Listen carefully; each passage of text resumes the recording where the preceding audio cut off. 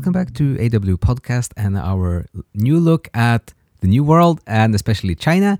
My name is Richard Emerson. I'm your host today, and in this episode we're going to talk briefly about travels in China and a bit of the Chinese language.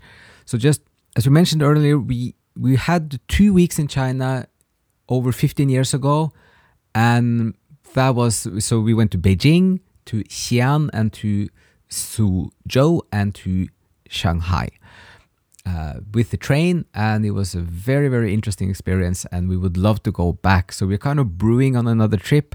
We actually wanted to go last year.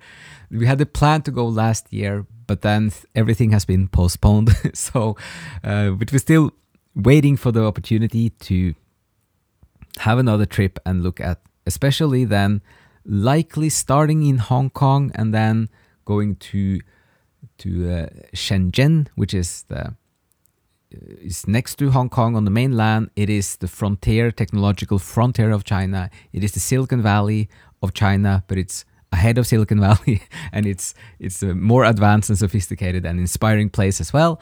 So that's on the list. And then also we have wish to go to those areas around Shanghai, the water towns that Marco Polo famously called kind of the Venice of the Far East, as he saw it when he went traveling about 800 years ago.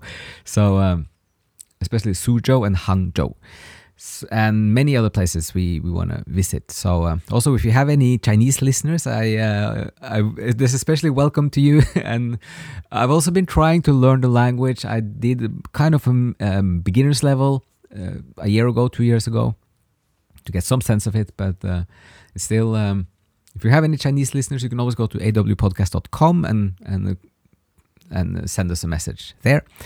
So that was mostly what we wanted to say. Just a few more words about the language. It's the beginning for us was to just learn some of the characters and discovering a real beauty and deep philosophical wisdom in so many of the characters.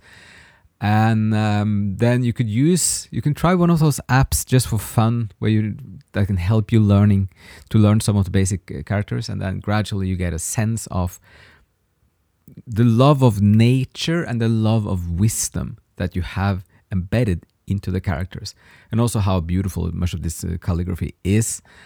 And there's countless little discoveries you have, like thinking is kind of a heart in a field, for example.